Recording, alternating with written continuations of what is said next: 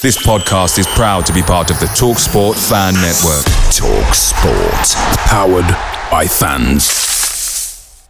The TalkSport Fan Network is proudly supported by McDelivery, bringing you the food you love. McDelivery brings a top-tier lineup of food right to your door. No matter the result, you'll always be winning with McDelivery. Order now on the McDonald's app and you'll get rewards points delivered too. So that ordering today means some tasty rewards for tomorrow. Only via app at participating restaurants. 18 plus. Rewards registration required. Points only on menu items. Delivery fee and terms apply. See mcdonalds.com. The TalkSport Fan Network is proudly teaming up with Free for Mental Health Awareness Week this year. We understand that the journey as a supporter isn't always smooth sailing, but rest assured you're not alone. There's a vast network of fellow fans who share your passion and may be experiencing similar challenges. Honesty is key in any relationship. If your friend asks you how you are feeling, tell them honestly.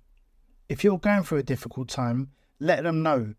Opening up about how you are feeling can really make a difference. After all, they are your mates for a reason. Let's all take a moment to talk more than football. Membership fees apply after free trial. Cancel anytime. Can I be real with you for a second? That goal you have to exercise and eat better, you really can do it, but nobody is going to do it for you. Nobody is going to push you out of bed to work out. Nobody is going to make you eat better. But here's the thing. Nobody has to. Because you can do it if you have the right tools and a community that cares about helping you get results. And that's us, Beachbody. 2.5 million people, each doing the Beachbody program that fits our own goals. Over 80 to choose from, some that take just 20 minutes a day. Nutrition plans that teach you how to eat healthy and still enjoy food. What we all have in common is we know it's not easy, so we help each other. It's as convenient as your TV or laptop, but you need to decide that you're worth it. That's why I'm inviting you to try our amazing Beachbody fitness and nutrition programs. Let us help you succeed. Here's how. Go to beachbody.com to claim your free membership and start feeling great. On August 25th, I'm the most brutal, vicious, ruthless champion there's ever been. The most anticipated original series is here. You may know Tyson. You're the heavyweight champion of the world, young, rich, and black. But do you know Mike? The minute you get too big, they gotta cut you down. Starring Trevante Rhodes. I'm Iron Mike. And Harvey Keitel. They'll love you as much as they fear you. Now I'm really gonna have some fun. Mike, series premiere August 25th, only on Hulu. I can't hear the fuckers call. This is the sound of Millwall. This is the sound of Millwall. This is the sound of Millwall. This is the sound of Millwall. Shut the fuck up. This is the sound of Millwall.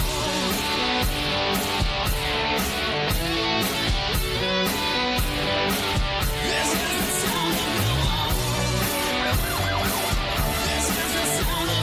Millwall. This is the sound of Hello everyone, I hope everyone's safe and well in these horrible times. Just a caution that this following podcast does contain some very strong language and some very strong opinions. Welcome back to another sparring edition of That Millwall podcast, where we step into the Lions' Den with a former Millwall player. And joining me this afternoon is the one and only Mr. John Sitton. Good afternoon, John. Afternoon, Neil. How are you? Not too bad, mate. Yourself? Yeah, getting better every day. Thank you. Yeah, for those of us that wasn't on or for those people that wasn't on the live stream on Friday night, you've just actually recovered from COVID, haven't you? Yeah, getting stronger every day though. I'm doing a little bit more each day, and slowly but surely getting back to full strength. Thanks. Yeah. Yeah, but it looks as if you're fighting weight. You could turn out for us this weekend. Yeah, I was 5 stone over me playing weight. Now I'm only 3 stone over me playing weight. Yeah, I lost 33 pounds. I was bedridden for 12 days. If they didn't hear it on the other pod with you and Mick and Omar, I mean, I will spark out for like 8 days, 9 days. Then I got up and started to get on the move. I got my brother-in-law screaming down the phone at me to get up and get on the move. And my missus was just recovering, so she was the thing. My boy was coming in and shaking me to stir me and all that. And then slowly, I got up and got on the move again. But I didn't know. It's all down to things like blood oxygen levels and all that carry on. Do you know what I mean? So, yeah, it was a bit of a scary time. But touch wood, thankfully, luckily, I'm one of the ones that come out of it. All right then, John. Now then, you were if you were actually captain of Chelsea reserves, weren't you? Just before you joined Millwall. So, how did the move come about? Well, just to set the scene, set the table. I had quite a lot of success early. I went to Arsenal as a kid, and the people involved lied about my age. I was getting away with it until I got Osgood Schlatter, which is like a growth spurt, a very debilitating injury. I was there for a year. And then Arsenal were one of, in my book I said 9, actually. It was 10 because I forgot Maurice Newman coming up with an envelope to try and get me over to Leyton Orient, or Orient as it was called at the time. And it went completely out of my head in the book. But Arsenal were one of 9 clubs. And then like what happened is you go on a little sampler, a little mini tour of all the clubs to do the evening coaching, what would now be evening academies, I suppose. And then I picked Chelsea. And then I went schoolboy at 14, apprentice at 16. I was offered a 4-year pro deal at 17 and a half, captain reserves at 18. In the first team, albeit a very brief run, because you had people either being sold or hiding or cheating. So I probably made my debut a little bit before my time in what is now the Premier League. Although for the majority of the games I acquitted myself well, then I had a fallout with my, he would have been my 7th manager in 6 seasons, Geoff Hurst, or Sir Geoff Hurst. Sir Geoffrey Hurst, England World Cup winner.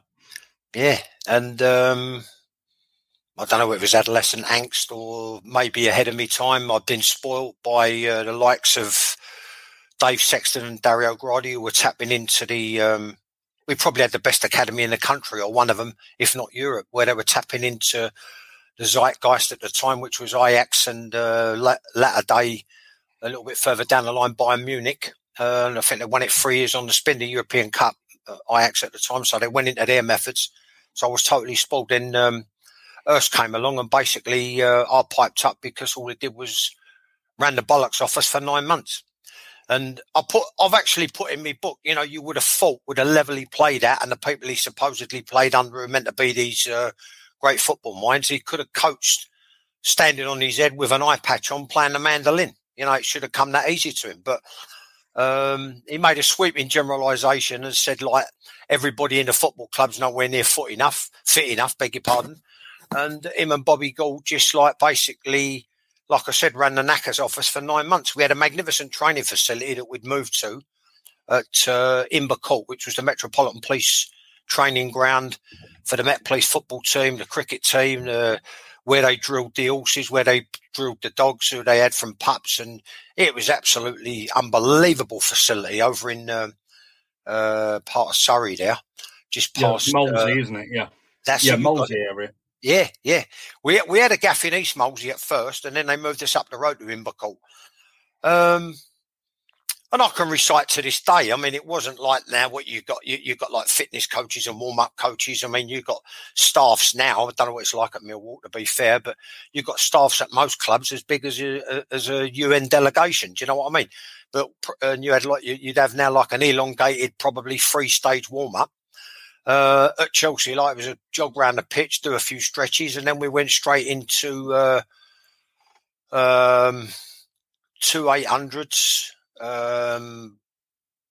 2 or 4 400s, 4 200s, or like horseshoes, 4 box to box, 4 sets of doggies, then a 9 aside. So I've piped up, where's the set pieces, where's the throw-ins, where's the defensive strategy, where's the patterns of play, etc., which didn't go down very well.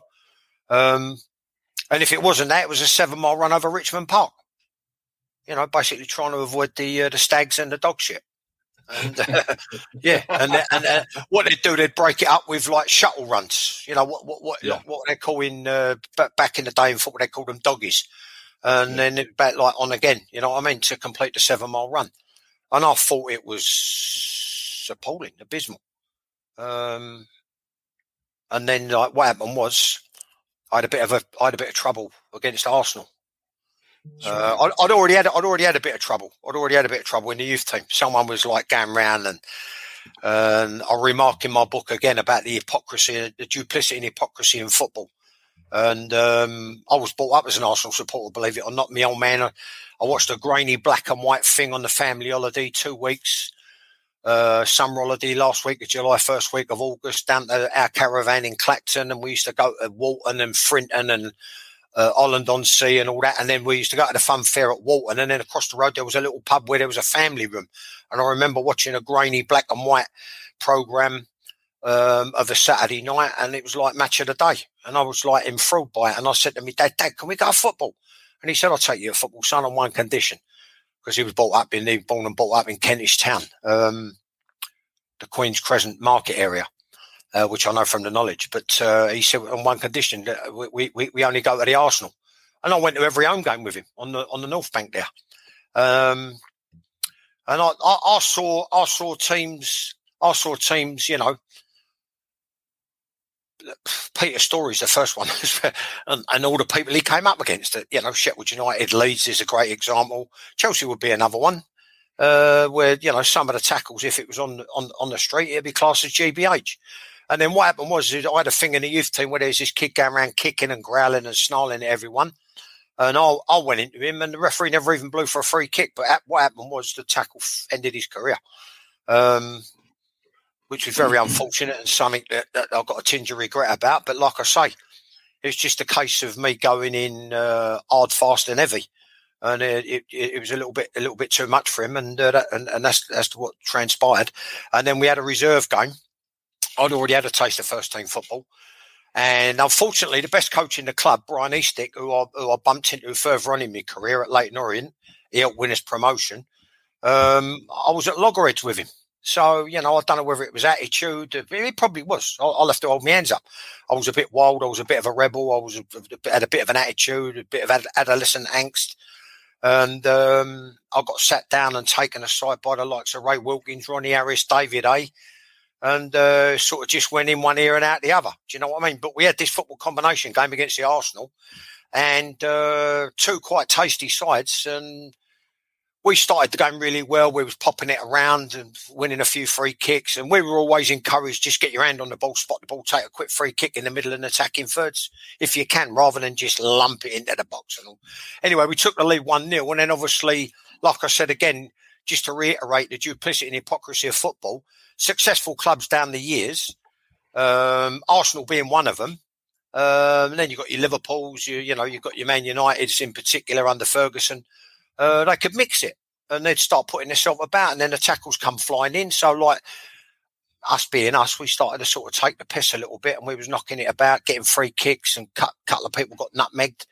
Teammate of mine, you got the kid in this thing now, Billy Gilmore reminds me a lot of him. Teammate of mine, Jimmy Clear, he flicks one round the corner, gets it back, someone comes rushing in, he nutmegs them, then he gets upended, we get a free kick, handbags at 10 paces. I'll go in to separate it, didn't say nothing to no one, always kept myself to myself, never looked for trouble. Looked to get my hand on the ball to take a quick free kick. Kevin Howell's teammate of mine says something to Paul Davis, someone else butts in, another fracas, and Arsenal player spat at me. So we go in half-time, 1-0, a few minutes before half-time. I didn't even listen to the half-time. It goes in one ear.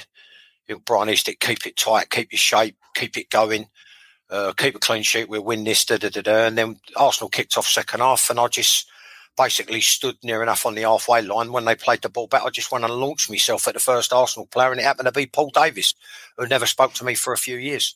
And of course, Terry Neal sends a letter, again, like bullshit, duplicity, hypocrisy, to Jeff Hurst and Bobby Gould, saying we've had problems with this lad before, do something to sort him out, have a chat with him, fine him. I mean, first and foremost, what goes on at Chelsea's got fuck all to do with Terry Neal or Arsenal. That's what I said to Bobby Gould. Secondly, I said to Gould, you made a career out of leaving your footing on centre-backs and full-backs as they play the ball up into the channel and clattering goalkeepers. I said, and you're what do you call it? You're lecturing me. This was after we got caught in a pub on a Friday, but it was a family tradition. It was a Chelsea family tradition. The whole staff would go. You go out of the main gate, you turn left. It's called, I think it's called the Chelsea Pensioner. Now, it used to be a pub called the Black Bull. It was only a little pub, Neil. We used to go in there, nothing more sinister than a blackcurrant and lemonade and a bit of cottage pie, chips and beans, which obviously wouldn't be on the menu now with all these, like, you know, fad diets and special athletic diets that they've got. And then Bobby Gould pokes his head round the door. Bump, bump, bump. What are you lot doing in here? Clive Walker, Lee Frost, me, Mickey Fillery, Gary Chivers, Jimmy Clare, Mickey Nutton. Manager's office, 3:00. I said, we ain't doing anything wrong. We're only doing what everyone's done for the last 6 years since we've all been here. And he said, well, maybe that's the problem. You shouldn't be in here. You could go and have a pizza or something. But yeah, we should go there for a game of darts, game of pool, and then either go home. One or two of us even used to go and couple of hours at the cinema. If, you know, what are you going to do? Go home and watch fucking Little House on the Prairie? I mean, so we're having a thing in there, and then I said to him, "Is that it?" And he went, "Yeah." So I said, "Come and chaps, we might as well finish playing doubles at pool or whatever." They get called in, Frost and Walker. Frost was well on the way to ending his own career anyway. By the way he trained and acted and the way he drank. Walker was a different kettle of fish, a physical freak. Physical phenomenon. I've seen him sink 15 pints and a few shorts, and then you go to a 7-mile run in Richmond Park the next day, and he's just like up the front, caning it and just running everybody into the ground, just totally unaffected. Plus, he was a match winner at the time. And then I got called in, and they just fire into me. You know, you normally assume good cop, bad cop, but they've both steamed in. But what happened was I shocked them because Jeff said to me, you're an integral part. You've got an attitude problem. You pipe up. You've got too much to say for yourself. You're an integral part of the drinking problem at this football club. Blah, blah. I said, well, let me stop you there. I said, if I question something, because it's something I've always believed, Neil, you know, there's got to be, in any organisation, particularly in a football club, there's got to be an element of conflict. And an element of conflict will create drama. And then an element of drama will create a solution, a finality. And but I didn't realise it at the time. That's probably in my subconscious. I just said, look, if I pipe up, it's only to try and improve things. Because I'm sick of playing with players who are, you know, just like they're happy to lay on the treatment table with a mug of tea and a puffing on a Rothmans. You know what I mean? This is how decrepit it was back in the day. But he said to me, if you're not an integral part of the drinking culture at this football club, then you tell me who is. He said, because I've got to stamp it out. So I said to him, look, all due respect, I said, you've got some fucking front. This is how I spoke to him because he went red. So did Gould. I said, I'm born in the East End. I said, you played for West Ham and you're asking me to be a fucking grass. No chance. I said to him, you've got absolutely fucking no chance. I said, tell your spy, who was, I was referring to Brian Eastick. I said, tell your spy who's trying to put the bubble in for me. I said, to do his own work properly. I said, and then you'll find out who the drinkers are, but it ain't coming from me. He said to me, in that case, then you suffer the consequences. I said, what's that? He said, starting Monday, you report to the ground, the main ground, Stamford Bridge, you train on your own until I can get you out of the football club. So it's one of like at least 3 occasions where I should have gone berserk, kicked up a fuss. The PFA was in its infancy, if it existed at all, and maybe fought it. But I didn't. And then by the Friday, I'd already been seen in a few reserve team fixtures. The main one that was brought up was Southampton away, Southampton v Chelsea, where Arthur Rowe, former double winning manager at Spurs, who was chief scout under George Petchey, saw me and he's just like, he just said the kid was unbelievable. He said him and Mickey Nutton won the game on their own. And he put in this fantastic report. So George Petchey said, right, let's get him over. And the rest is history. I signed for Millwall. Yeah, well, Arthur Rowe was, of course, Tottenham manager. He was the architect of push and run, wasn't he? And then he left Tottenham, worked his way around London, I think, and ended up at Millwall. So, yeah, we can go back to Chelsea a little bit. There was a little group of players around about that time that flitted in between Millwall and Chelsea, wasn't there? Dave Stride, Mickey Nutton was, of course, a signing by George Graham. John Sparrow joined on loan. So it was quite a well-trodden path, wasn't it? Yeah, I mean, everyone you've cited is a bit different to me. Stride ended up in he had a few games for Leyton Orient as well. I think he had a season there. Yeah, I mean, people say I get too emotional, too wrapped up in things and all that, and to be more forensic. Well, if I'm going to be forensic, the same way if people have been forensic and judgmental about me, then I can do the same. John Sparrow was out of Bethnal Green. He was a big drinker. Not good enough for Chelsea. Our Eddie Mack got a season or half a season out of him. God only knows, but that's the genius of Eddie Mack. David Stride the same. Even when he went to America for a summer loan, I said, what's the training like? He said, you do all your training at the bar sits.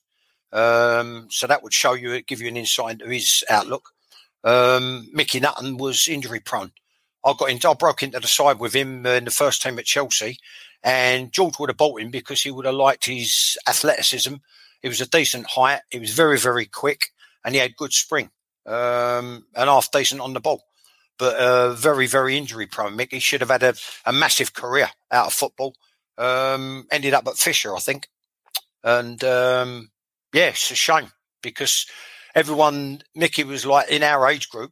Mickey was the one that everybody ultimately, especially in the second year of our apprenticeship, he set the standard. I'm certainly one that looked towards him because he was a magnificent athlete, good player, and not many people got the better of him or got past him.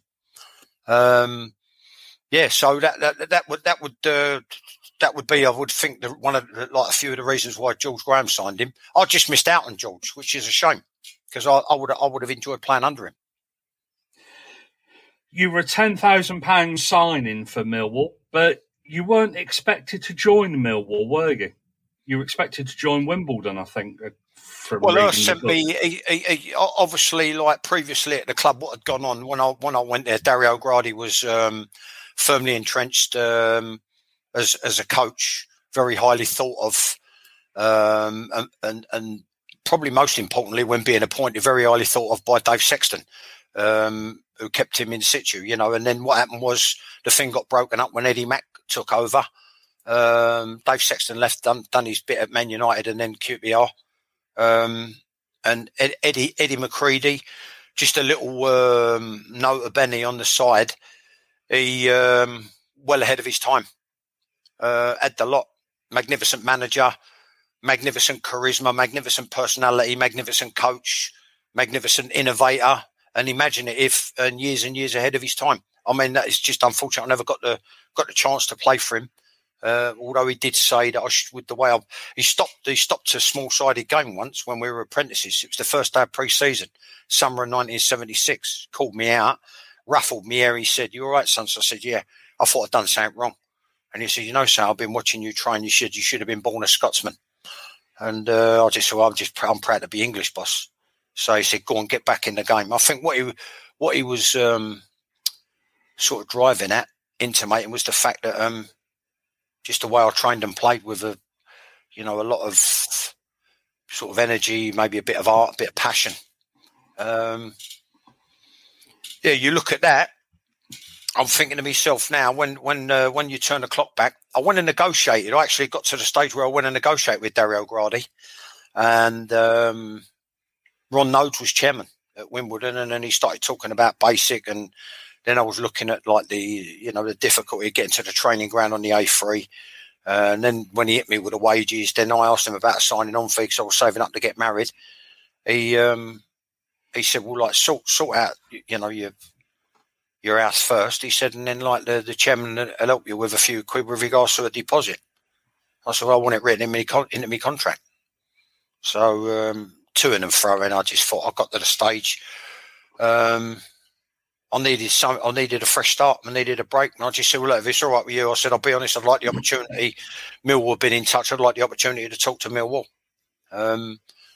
And it's only the year before. I think historically, when I look at it, I think they were in the second division, what is now the Championship, the year before, and they got relegated. So I just wanted a chance to talk to George. And then when I did, I went there, spoke to him, spoke to Arthur Rowe, spoke to Bob Pearson. I thought, this is the place for me. And it must... What kind of person was George Petrie? Obviously, we all know him for being Millwall manager. What kind of person was he?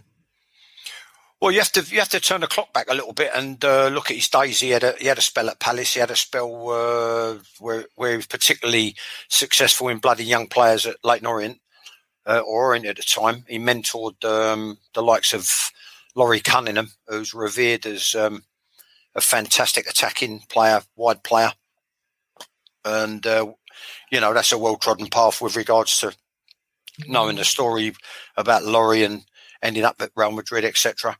Not to put too fine a point on it, when I look back through, like I said, I never got the chance to play for Eddie McCreadie because I was an apprentice. So notwithstanding, when I look at the 7 managers in 6 years at Chelsea, when I look at George Petrie at Millwall, when I look at Keith Peacock at Gillingham, Frank Clark for 6 years, or 5 years at Leyton Orient, and then Peter Eustace for a year. George, without doubt for me, was by quite a distance, the best manager I ever played under. Great football man. He had a gift of drawing you out. Let me explain to you what it was. I'm at Chelsea where it's like a little bit towards the end of Frank Lampard's reign, where it's like it was a little bit anarchic, every man for himself, continuous day-to-day one-upmanship, continuous day-to-day, sniping. I mean, they call it banter, but it was like some really like disrespectful hearing shit going on there. Lot of backstabbing, lot of people really out for themselves. And I'll be honest, in the end, I couldn't wait to get out of the place. Whether that's the goings on at every massive football club, I don't know. But George had this knack of being able to draw you out where you felt totally comfortable in his presence, and he would allow you to express yourself in training. He would allow you to express yourself on a match day, and then just as importantly, I believe during the week, he would allow you to express yourself in the office or in the changing room in front of him, and he would bring your personality out. And I thought he was a total all-round, just like top football man, but a humanist. That's the best thing the way I'd think of describing him. He was a humanist. He was just like a lovely man who you would run through brick walls for. I see him rear up once or twice. I mean, it weren't at me, but because I think, I'd have a go regardless of how I was playing, I would have a go. So he was capable there. But I just think like by a country mile, easily the best manager I played under. You were a £10,000 signing, as I said. I think George signed you to replace Dave Donaldson, who had moved on. So you've gone from Imber Court, and I was reading your book. Suddenly, you get a bit of a culture shock. You turn up at Millwall's training ground, just on the other side of Catford. Tell us about that, John. Yeah, well, there was numerous training grounds, and I hope people don't take it wrong and all that in the book, because Chelsea was just as bad until we went to Imber Court, and then even a little bit at Molesey. I mean, it was like every day was a mud bath. You know what I mean? And then they'd roll the pitches, and then it'd look semi-decent again. We didn't get a decent playing surface all the time I was at Chelsea until we went to the Metropolitan Police training ground at Imber Court. So it weren't really that much of a culture shock other than the travelling, because there was like normally 2 or 3 options. There was a gaff the other side of Catford, there was a gaff in Lewisham, and the other one was Southwark Park on the AstroTurf, which he tended to use a lot when he turned up, Peter Anderson. But when you looked at it, and Nothing really seemed to change. When I went to Gillingham, they had about 4 training grounds. And when I went to Leyton Orient, they had about 3 training grounds. The common denominator was avoiding the dog shit. or in Orient's case, it backed onto some reservoirs where they had a problem with Canadian geese. And there was like goose shit all over the place. So, and I mean literally like every square inch. So, you know, if you had a cut, or you put in a sliding tackle when you had a cut, I mean, like, I'll leave you to use your own imagination. You know, it weren't. You had to be really on the ball with regards to your personal hygiene after training and making sure like you scrubbed any grazes or cuts. You know what I mean? But yeah, Mill was no different to any of the others, really. Like what I would call lower division clubs. Although you like to think now, latter day, with a bit of Reddies coming in, like clubs have got their acts together. And so you turn up. What did you know about Millwall and Millwall players before you joined? Obviously, I think Barry Kitchener was there, John Lyons, Tony Kinsella, to name a few, Phil Coleman. Yeah. John Jackson in goal, I think. Yeah, I mean, there's a book come out, just like help a pal of mine who's actually helped me, Merv Payne. He'd done the class of, I think he called it the class of 79. But you had, what it was sort of juxtaposition between really like senior pros, really experienced, and then kids who just won the FA Youth Cup. So obviously, like, I'll lean towards, I was only 20, and I just turned 20, you know what I mean, the previous October. So I went there in the February. So obviously, like, I lean towards being pals with the likes of Peter Glesher. You had Peter Glesher, you had Paul Robinson, you had Paul Roberts, who captained the FA Youth Cup winning side, you had Phil Coleman, you had Davey Martin, Dave Memmott, Tony Kinsella, Chrissy Dibble, like top draw boys, just top draw, fantastic, made me feel welcome. A little bit of banter, but friendly, nowhere near as venomous or spiteful as it was at Chelsea. Or undermining as it was at Chelsea. Then you had, like, he was a cracking signing, Johnny Lyons, may he rest in peace. I became very good friends with him and Robbo. We were like, the three of us were like social partners and used to go out together. You had Kitch, who was like, you know, all the time he was there. He was a club legend, lovely man on and off the field. A bit of a mentor, tried to help everybody, tried to look after the kids. Johnny Mitchell, who they got from Fulham, great technician. Probably lacked a yard of pace and weren't really renowned for his goal scoring ability, but very, very good technician to ping the ball into and build off of. John Seasman, who thought he was the fifth Beatle, the Scouser. You know, Johnny Jackson in goal, always talking, always bossing you, always giving you good information. And apart from Ray Wilkins, what I'd experienced at Chelsea, the best midfield player, apart from the ones in my youth team, in my group at Chelsea. And then you look above you, look at the seniors, the best midfield player I ever played with, Nicky Chatterton. And I'll remark, he was the skipper. And what I do now, I'll remark in the book about fate and about, you know, just the way things are sort of mapped out and stuff beyond your control, circumstances beyond your control. And it's like decision making in football. And sometimes that decision, I'm going to be truthful with you. I was in it from 12 to 37 when I walked out as an FA coach educator. Sometime, I'm not going to put too fine a point on it because I feel strongly about it. That decision that can influence someone's career, and I've come across a couple, is the decision of an out-and-out fucking 24-carat muppet. And when you look at Chatterton, he was better than anything, like I say, other than Ray Wilkins I played with at Chelsea and Jimmy Clare in my own age group. His passing range was superb. He always wanted the ball, no matter how tight the position, the situation. He would get you out of trouble. He'd always come and help you. He was good on the field. He was good off the field, good company, full of life, effervescent, little one-liners, very intelligent, and I really loved him. And it was like, when I turned up, it was like, I'll be honest with you, it was like a breath of fresh air. I thought at the time it was a perfect mix. It seems as if it was much more of a family type setup than you've probably experienced at Chelsea. Players were a lot more together, all singing off the same hymn sheet, not superstars. I'll tell you what it is, Neil. right? I'll tell you what it is, because if we'd have played Chelsea, we'd have given them a good game or beat them. I'll tell you exactly what it is. It's a bit of what you said, but that's as a consequence of just like decent people with a bit of humility. You understand what I'm trying to say?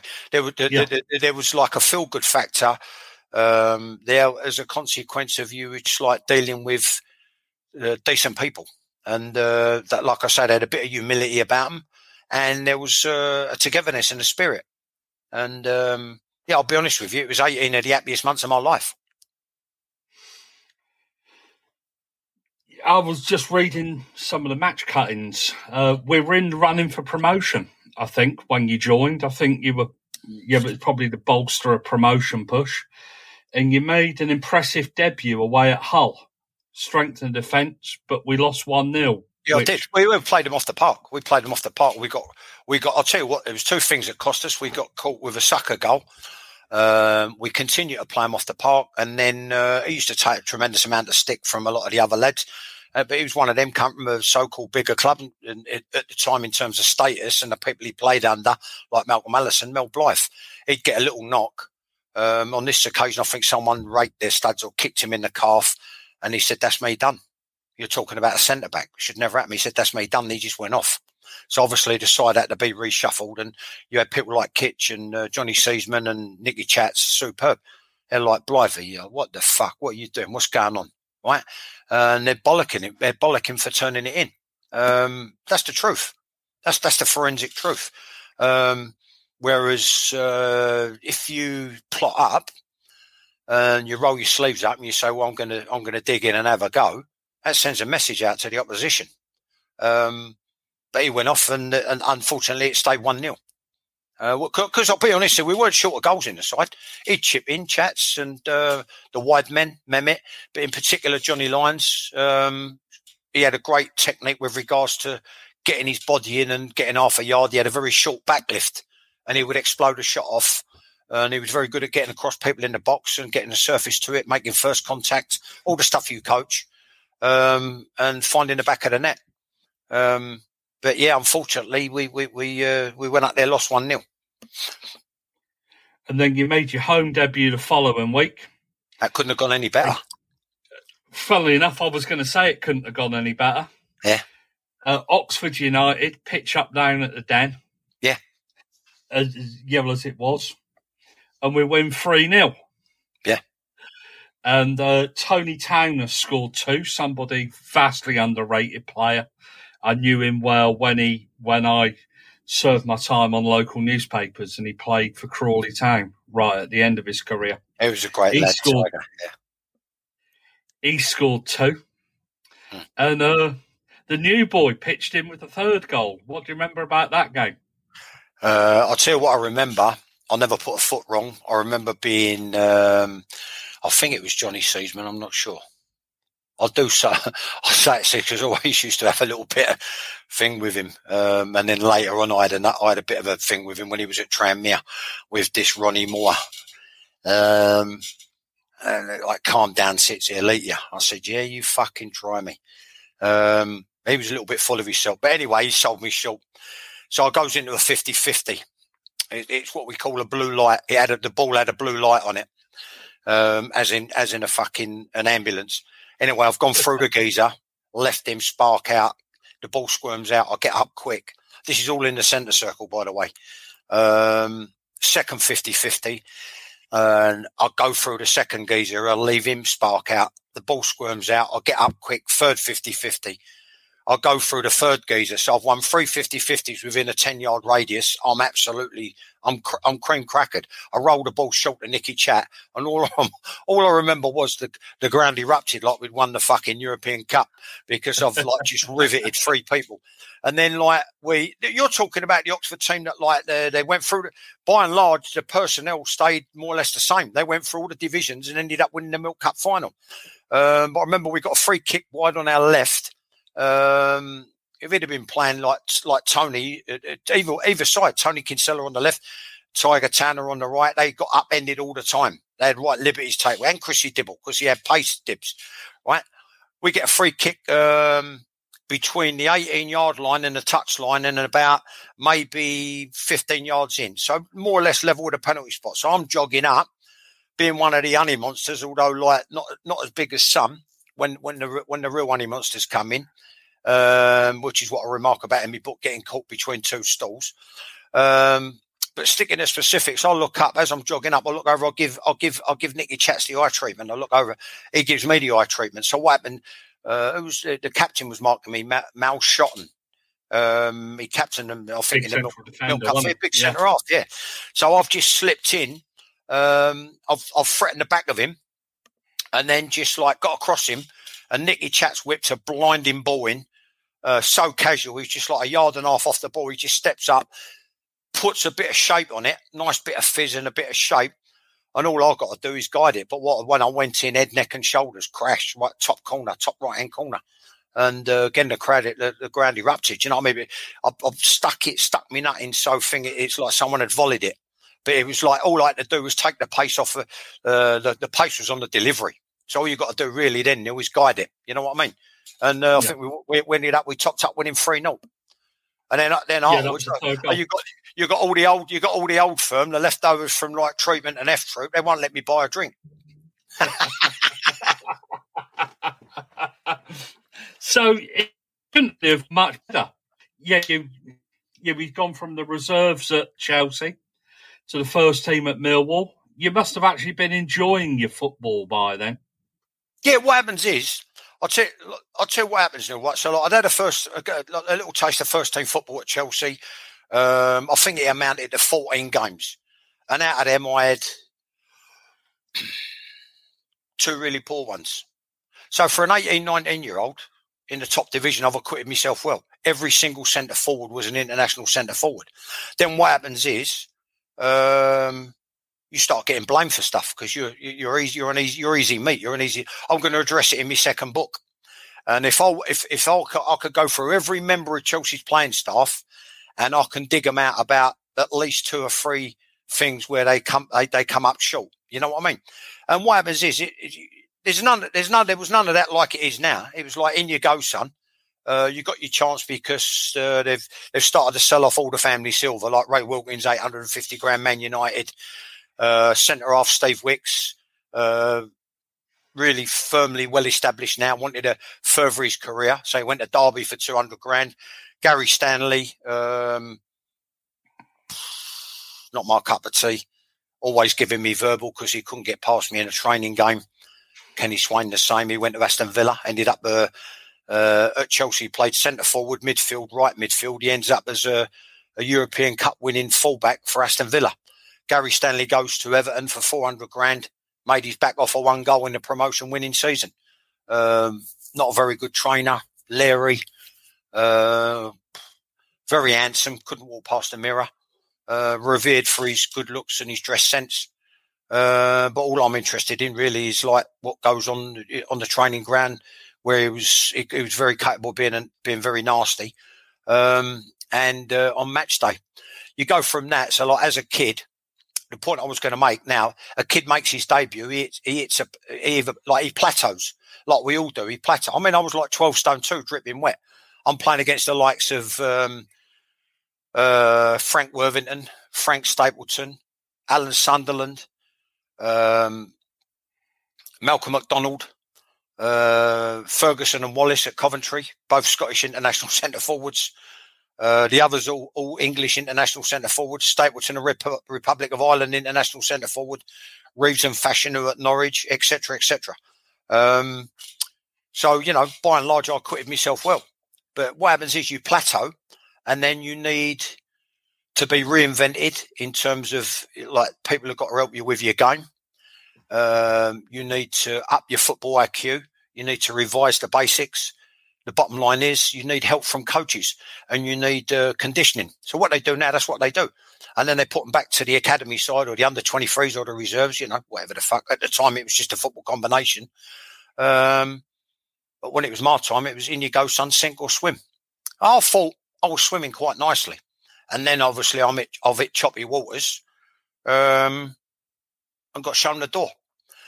This is after what you have to do as best you can, because I remember it, even the training, Neil, at Mill was a culture shock. What you have to do the best you can, you have to get rid of like what they call reservitis, where you've been in the reserves too long, and over a period of time, like when I was a schoolboy and a first year apprentice, there was South East Counties Division 1 and Division 2. Well, I had a couple of games in Division 2, but I more or less skipped Division 2, and I was playing with the second year apprentices and young pros in South East Counties Division 1. Then when I got in South East Counties Division 1, I had a season in that. Then I went straight into the football combination, where you're playing against like pros coming back from injury, senior pros on the wane, and other aspiring youngsters. Do you know what I mean? So I was acquitting myself quite well. And then that step up to first team football, that's when you need a bit of help, when you hit that brick wall, when you start the plateau. That wasn't to be, because I definitely weren't going to get any coaching from Hurst and Gould. They run the bollocks off me, and then in the hope that would improve my game. But that wasn't the answer. So what you have to do, you have to overcome the reservitis and get accustomed, like in terms of going back to getting accustomed to first team football, which is, I like to think, what I did at Millwall. What was the coaching like at Millwall? Because I think Terry Long was George Petchey's assistant, wasn't he? Yeah, I mean, nothing's really changed for decades and decades and decades. You know, what exists in football is nepotism. And I think Terry had been under him at Orient and Palace. He took him with him. Truth be told, Terry was a lovely man, fantastic human being, helped nurture the feel-good factor. But couldn't coach in a month of Sundays. Absolutely no way, shape or form could he coach. In actual fact, I would go as far as to say the sessions were borderline embarrassing, but they just didn't encompass the amount of running we did at Chelsea. That was as embarrassing as the sessions at Chelsea, but not quite as taxing, because we had one what they called a physical day, which was a Tuesday. If we didn't have a midweek fixture, we'd have a physical day on the Tuesday and be given Wednesday off. The best sessions of the week, inevitably, were when George came on the training field on a Thursday or a Friday. Or both. Actually, it was both, because what he would do, we'd have a practice match on a Thursday, and then on the Friday, we'd have a mini session, but also run through the opposition. And that was down to George. And you'd be practicing your set pieces and that kind of thing. Yeah. I guess as well. Yeah, getting a feel for each other in terms of like a pattern of play that George had put on, and passing and movement, end product, so drills for crossing and finishing, which you take separately from the pattern of play, and, basically highlight it, enhance it. You could do it as a coach, as I've come to know, what I'd prefer to do is that you can work your way backwards from that, and instill the pattern of play. And so you start at the end. You put the end as the beginning, and then you work your way back, and you put the beginning at the end. So then what happens is you go on to rehearsing and revising things like set pieces and throw-ins, maybe do a few drills, and then on a Friday it'd be same sort of thing again, but then they'd have a small-sided game and it'd be more short and sharp. But they were for me the best 2 days of the week, Thursday and Friday, when George came out, because you was getting information, you was getting. It was trying to improve your game. You can't do that without the help of a coach and without good information. That only came from George, with all due respect to Longy, Well, for those people that aren't familiar with the 79-80 season where John joined us, we were actually steaming along for most of the season inside the top 2-3. Came towards February. Obviously, John joined us. And we're going quite well, including a game right at the start of March where Swindon Town came to the Den. Yeah. And we beat them 6-2. Yeah. But the thing is, Neil, the thing is, don't start talking bollocks, right? Because in the statistics, they're talking bollocks, right? We won 6-2.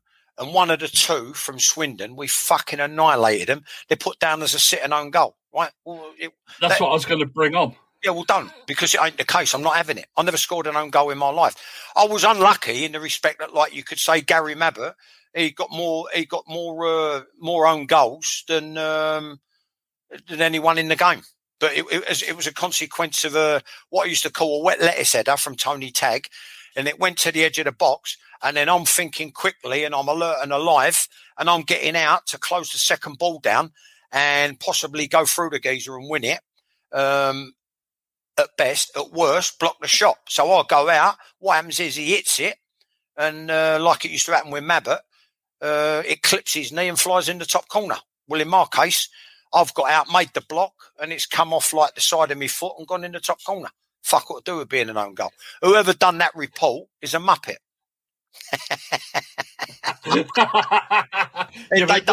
Even reporters, listen, your biggest enemy is a reporter, because I've said it in my book. It's at the end of the day, it's a supporter with a pen, or in this case, like modern day, with a laptop. Right? They ain't got a clue what they're looking at. So I've gone above and beyond the call of duty to try and cover a minging header from Taggy. I've gone to get the block on, get in the geezer's face, get his head down, and he's took the first timer, and it's just gone in off my leg, top corner. It's not an own goal. That's not an own goal. I'm not having it. It's not an own goal. Yeah, well, after your reaction... But really, it was 6-1. Yeah, well, I'm glad that I didn't stick with my original question, which was going to be that we scored 7 of the 8 goals that night. No, I'm happy with a 6. Let's call it 6-1.5 to make them laugh. 6-1.5. We'd actually bought in Bobby Shinton for that game, hadn't we, I think? Did he come in from Man City, I think, if memory serves me correct, to bolster us up a little bit? Yeah, good lad. Yeah, little Bobby Shafto, we called him. We used to sing to him, little Bobby Shafto, me and Robbo. He was a good lad, yeah. And he enhanced the dressing room with great personality, good movement. He was a decent forward. But Johnny Lyons was still the governor. I ain't saying it because he was a mate, may he rest in peace, but Lyons, he was the governor because he was the one with the goals in him. Yeah, Johnny Lyons, I think, scored 18 goals in the league that season, 3 in the FA Cup. Yeah, needed other people. The other problem was, Neil, the reason it went off the boil, I think, like what happened was because it was a young side. It got battered about a bit. We was a bit green. There was a few tricky dickies on the other firms. And probably one of the major ingredients was the fact that the goals needed to be shared around the team a little bit more. You know what I mean? The accent or the emphasis and the dependency tended to be on Lyonsy, Johnny Lyons. Yeah. But the more, it's like I've always said when I've coached, it's just common sense, really. I mean, you need as big a goal threat from as many areas of the football field as possible. So, you know, it's like the season our captain or into promotion. I mean, I chipped in centre back 8, 9, 10 goals from set pieces, assists, forget about it. It would have been up 30 odd assists, you know what I mean? So if I didn't score from the run I made, Eastick, me and him had a bit of a truce. He asked Clarkey about whether he'd had any trouble with me. I said, leave off, bro. I said, the last time you see me, I was 18. I said, I'm 28 now. I said, I'd like to think I've grown up a bit. Anyway, he placed us in these areas, and they're even doing it now to this day. Circa 1989, the same sort of set pieces, and they're scoring from the same areas. And I had this movement and run, and I got across people and then try to deflect it in. And if it didn't go in the back of the net, it was flicked to someone who was put on the goalkeeper or peeled off the far post who converted. So my assist would have been out the window. So the point being, there were goals coming from back four players. There was goals coming from midfield players, in this case, Stevie Castle. And we had 2 forwards who shared the load and got about 40 goals between them. Well, when I was at Millwall, Neil, like I said, it was far too dependent on Johnny Lyons. Yeah, well, I'm just having a look at the stats for that season. Nicky Chatterton scored 10 goals. Johnny Lyons got 18, as I said. Tony Towner got 12. But nobody else hit double figures. Nobody else hit double figures. John Mitchell, I think, was the next highest goal scorer at 8. Fucking hell, it sounds a bit like C for us. Yeah.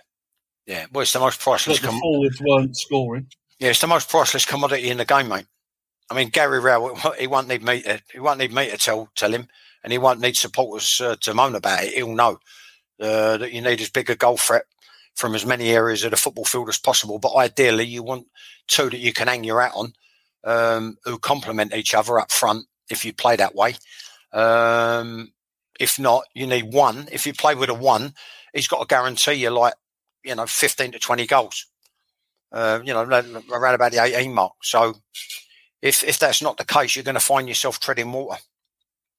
So around the time of that Swindon game, did you feel that you could push on and get in towards the promotion places? Yeah. I mean, I can't really, until Anderson turned up, George was taken poorly. This is towards the end. And they said, I don't know whether it was a fairy story to cover the fact that Eppel wanted to move him aside, who was the chairman, Lenny Eppel, which is the reason why Anderson ended up turning up at the football club. And they were talking about like George having a couple of health problems and he might be moved upstairs or he might step aside. Honestly, can't remember. All my time now, of course, I met wonderful people on and off the field. I can't really remember there being a bad atmosphere, bad spell in terms of atmosphere, confidence, because of the personalities involved. Like I've named, Johnny Jackson. He used to come up on the Rattler every day from Brighton. He took bundles of stick about his parka that he used to wear, but just so full of life, effervescent, always full of good information, good goalkeeper. Nicky Chatt, I loved him. Nicky Chatts, I absolutely loved him. Great lad on and off the field. One of the best midfield players I've ever played with in my career. Johnny Mitchell ended up, when I smashed my car up, I ended up coming in. Him and Peter Glezer used to pick me up. They used to come all the way from Hertfordshire, Harpenden, up that way. And because they had to go through my part of London, they used to pick me up. So we became good pals and a bit closer. Just funny. Every day was fun. Every day was funny. I don't know, maybe that might have been part of the problem. You can have too much of a good thing. But I can never remember, and I wouldn't envisage it being any different other than a joy, and a pleasure to go into work every day. And then I think disaster struck towards the end of the season. I think we only won, 2 or 3 of the last quarter of the season, which I think, as you alluded to earlier on, young side, nobody else scoring goals or nobody helping to share the goals around. And it cost us, really, didn't it, that year? Yeah, it did. Yeah, we got up. I remember being clapped off the field and loads of back slapping. I started off the game at right back and I forget who was alongside Kitch, but we were playing Charlton. We'd done Charlton at home 2-0, then we played them away at the Valley. We ended up drawing 0-0. But what happened was that there was a thing and they had to shuffle the pack, so I got moved from right back to centre back. And up front with Derek Ells and Paul Walsh, which they were both magnificent forwards. And like Walsh, he went on to play at a very high level with Spurs and Liverpool. But I played out of my skin. I was absolutely unbelievable that night. Even I say it myself, it was one of them games that'll always, when you have a game like it as a player, it sticks in your memory for the rest of your life. And I remember being really cool, calm, composed. I'd earned me stripes by now. And I remember a long diagonal ball, and I was surrounded by Charlton players. And it got to the stage towards the end of the game, I was playing so well, I really started to take the piss.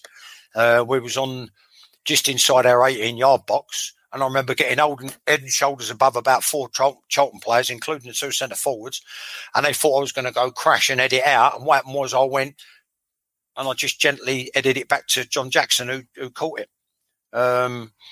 When I got applauded off the pitch, Bob Pearson back slapping me, and Roger Cross and Longy. New message. Hey, man, it's Devin. From that time you accidentally emailed me because you thought I was a different Devin.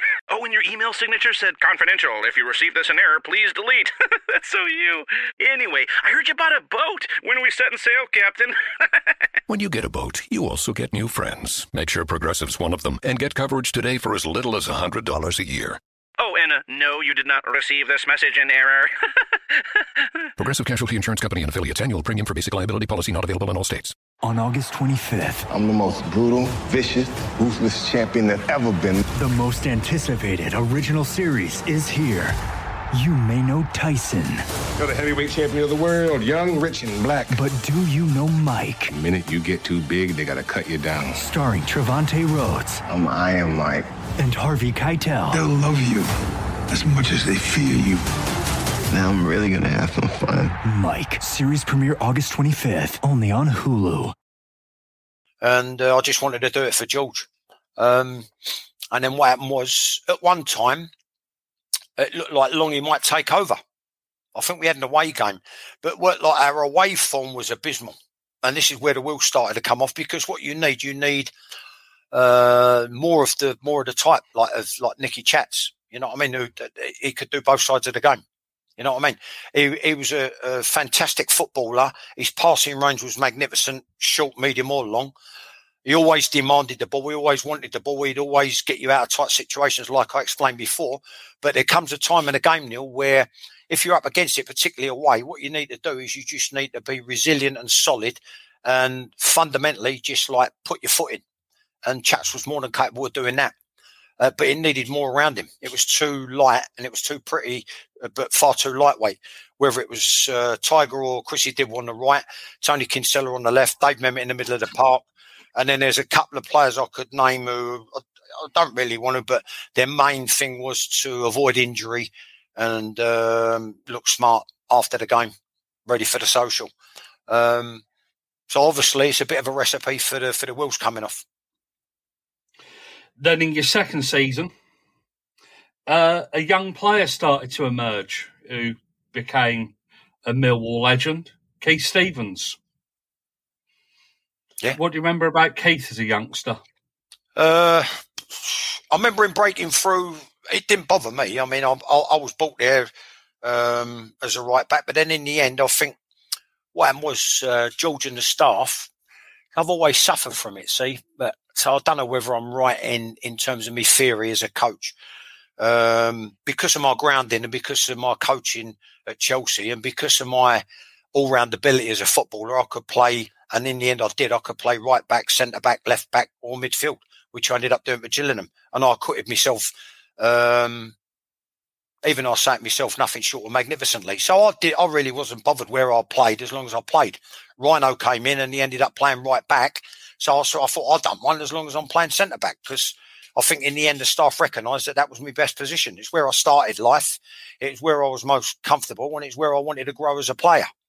Yeah, and I mean another good lad to add to the core that was already there. I mean my roommate was Davey Martin. Nutty as a fruitcake, but we got on like house on fire because I think I was at the time as well. Alan McKenna, all these type of boys, they're just like top drawer people, top drawer teammates, top drawer human beings. And I remember Rhino well. Yeah, come in as a right back. When I left, I come up against him with he was playing alongside Allardyce. Yeah, it's interesting. So the second season, it didn't really go as well, did it, as the first season? We struggled for long periods, didn't we? I can only talk, Neil, from a personal point of view. I mean, like people see in football, what it is, like I said, sometimes it's the opinion of a muppet. I mean, he was just coming through, and he's lucky enough to have a couple of three decent jobs, Roger Cross. But I looked at him and he didn't pull any trees up for me. Hi, this is Marvin Williams. You're listening to that Millwall podcast. Longy, I've already explained. I mean, it's a fucking borderline joke. You know what I mean? Part of the warm-up was Simple Simon and do this, do that. And like I've explained in my book, this was what you're meant to be on the move. You're meant to be stretching and jogging and half pace stretching and 3/4 pace stretching and get a few beads of sweat running down. He'd be there like, do this, do that, do this, do that. And then, so when he said do this, you had to do it. And when he said do that, if you did it, if you went do that and you did it, you'd have a punishment, 10 press-ups. I mean, it's fucking nonsense. All due respect. Lovely guy, but complete and utter nonsense. And that was part of the warm-up. And then Simple Simon says, do something or other, and you had to do a party trick. You know what I mean? I mean, I don't know whether I'm contradicting myself because maybe it helped form part of the feel-good factor and the fun. But and it's something I've been accused of, being too intense and being too profound. Robbo said you was always the philosophical one that looked deeper. In answer to your question, sometimes people just don't like the cut of your jib. They don't like your personality. So I was maybe then starting to become peripheral when the other people were caretakers, even though I was playing outstanding. And then, like, you had the rumblings with regards to somebody else turning up and George not being there anymore. It can be unsettling, put it that way. I'd already had a dose of it at Chelsea. And I'll be honest, by this stage, if I knew then what I know now, I'd have made a massive stand and made more noise and said my piece and got the PFA involved and kicked up a fuss. Because at the end of the day, at least you then get a reputation as someone like David Speedie when he was a young player. I spoke to him as an agent. I thought you got more fucking front than Arabs, mate. He said to me, I asked him to do me something, and he said, I don't think I can help you, Sits. He said, cause the Channel 4 documentary didn't do you any favours. This is coming from someone who, as a player, was probably the most petulant footballer on the planet in his time. Yeah. But he had a reputation as a younger man who knew what he wanted. I just went with the flow and went along and just tried to be a decent pro and keep my mouth shut, believe it or not. People find it hard to believe now. But, you get to a stage in your life where you just think, nah, that ain't happening again. You know what I mean? And I just think where I was concerned, there was one or two people offering round. If you wanted me to be, do you want me to be 100% honest? Yeah, go on then. Do you want me to be 100% frank? I went to the football club from Chelsea to Millwall on the back of what was reported to George Petchey by Arthur Rowe. And then what happened was there was an ex-Chelsea member of staff, Eddie Heath, who joined Millwall as a scout. Well, he came under the jurisdiction of Bob Pearson. Right, so now you've got me, I'm a year or a year and a half older than the youth team that won the FA Youth Cup, and the team that won the FA Youth Cup, who were being blooded as young professionals, was a team that was put together by Bob Pearson. My theory is, and it's only my opinion, and it's only my theory, Bob had a vested interest in making sure that his players, in inverted commas, so your Rhinos, your Paul Roberts, your Davy Martins, your Phil Colemans, were in, and Paul Robinsons, they were in the back four before me. Because I never came through the ranks with Bob Pearson. I wasn't a Bob Pearson boy. I was a Chelsea boy. And so I think there was a power struggle behind the scenes. There was a little bit of backstabbing, a bit of sniping. That's just my opinion. Propaganda. And other people were put forward as they should be in the side before him. And that's what transpired. So I was on a sticky wicket for about at least the last 6 months of my Millwall career. So when did it start going wrong with Peter Anderson? Because he took over, just after Christmas, just before Christmas in, 1980, 1981? Honestly, don't know. I never put a foot wrong in training. By now, I'd got rid of all the reservitis. So I was an established first-team player at Millwall Football Club. I've got my theories on it, which I'll come to. As he joined, I think he was heavily influenced by Roger Cross and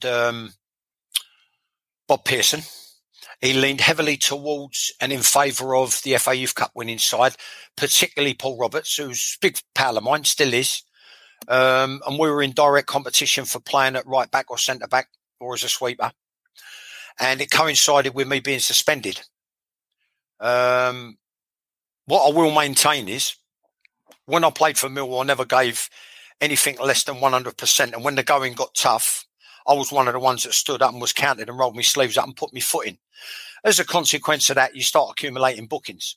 So I'd gone over the 20-point mark, and then what happened was you had to appear before the beak at 16 Lancaster Gate. So he turns up with me, Anderson, to speak on my behalf when he hadn't even hardly seen me play. And saying he's a good lad. His conduct has been exemplary in games. It's been exemplary in training. He conducts himself exemplary on and off the field. All of the above was true. So then he contradicts it by saying, I want to change things round. My theory on it is this, which I scratched the surface earlier on. My theory is, he wasn't a manager. He was too much of a baby to be a manager. In the respect that he used to put on a mock American accent in the car when he used to give us a lift to the training ground. And I'm like, I'm serious, because he was at Luton where he knew the chairman, who was Lenny Eppel. I've got my own theories on him in terms of like the development of the ground, leaving the old den for the new den, what's gone on there with the property company that Eppel was involved with. And then he used to take the piss when we used to go on a 3.5 hour coach journey, get a battering, come back, and then we had to drop him off at his big mansion in Hampstead before we could go to South London and jump in our car and go home. Pumped no money into the club. The club had £500,000 worth of debts. I think it all started to come on top with George. The supporters, born of frustration, were fickle, judgmental, never had a fucking clue, started screaming at George and all the rest of it. We never had a training ground. He never had no money for the transfer market, never had no money for this, no money for that, no money for the other. And the supporters wanted George to keep pulling rabbits out of hats, and that weren't going to happen. So anyway, previously, Eppel had a relationship, a working relationship with Anderson at Luton. Then he left Luton and went to a club in Belgium or somewhere. I think it was Belgium. Then he ended up on the gravy train in America, where players go to die, where they're basically either has-beens or. I've had the row with Hudson about it. You know what I mean? So I knew what went on from the Chelsea boys. They'd go on a summer loan, and some of them, a couple of them got moves out there, and they get a nice few quid out of it. Do you know what I mean? Well, they're basically players who are not good enough for the English game, on the wane because they're getting old. And or not good enough. And what they're looking for a final payday. He played for Tampa Bay Rowdies. And what Tampa Bay Rowdies in Florida has got to do with the Old Kent Road and fucking Bermondsey, I ain't got a clue. Even more so, what it's got to do with the third division and third division football, I ain't got a clue. Because one doesn't even remotely resemble the other. When you throw into the mix all of that, the fact that he had no understanding of the area, the club, the division, and he never had a clue how to manage or to coach. It was basically a tenner-side every day on AstroTurf at Southwark Park. Then it's a recipe for disaster. This time I kept my mouth shut, got on with it. But he just didn't like the cut of my jib as a consequence, I think, of being heavily influenced by, in inverted commas, a club legend, Bob Pearson. So instead of putting people in the side who should have been in the side, like me, he put people in the side who other people wanted in the side. And that's my true take on it, and that's my honest, true opinion of it. Then he says to me, I'm looking to change things round. And he said, I've had one or two people sniffing around you because I put the feelers out. I basically want to move things round, because I think there's too many people here in the comfort zone. I think there's too many people here. They're getting old, and basically taking liberties with the club. I don't know where I come into that category because I was only coming up to 21.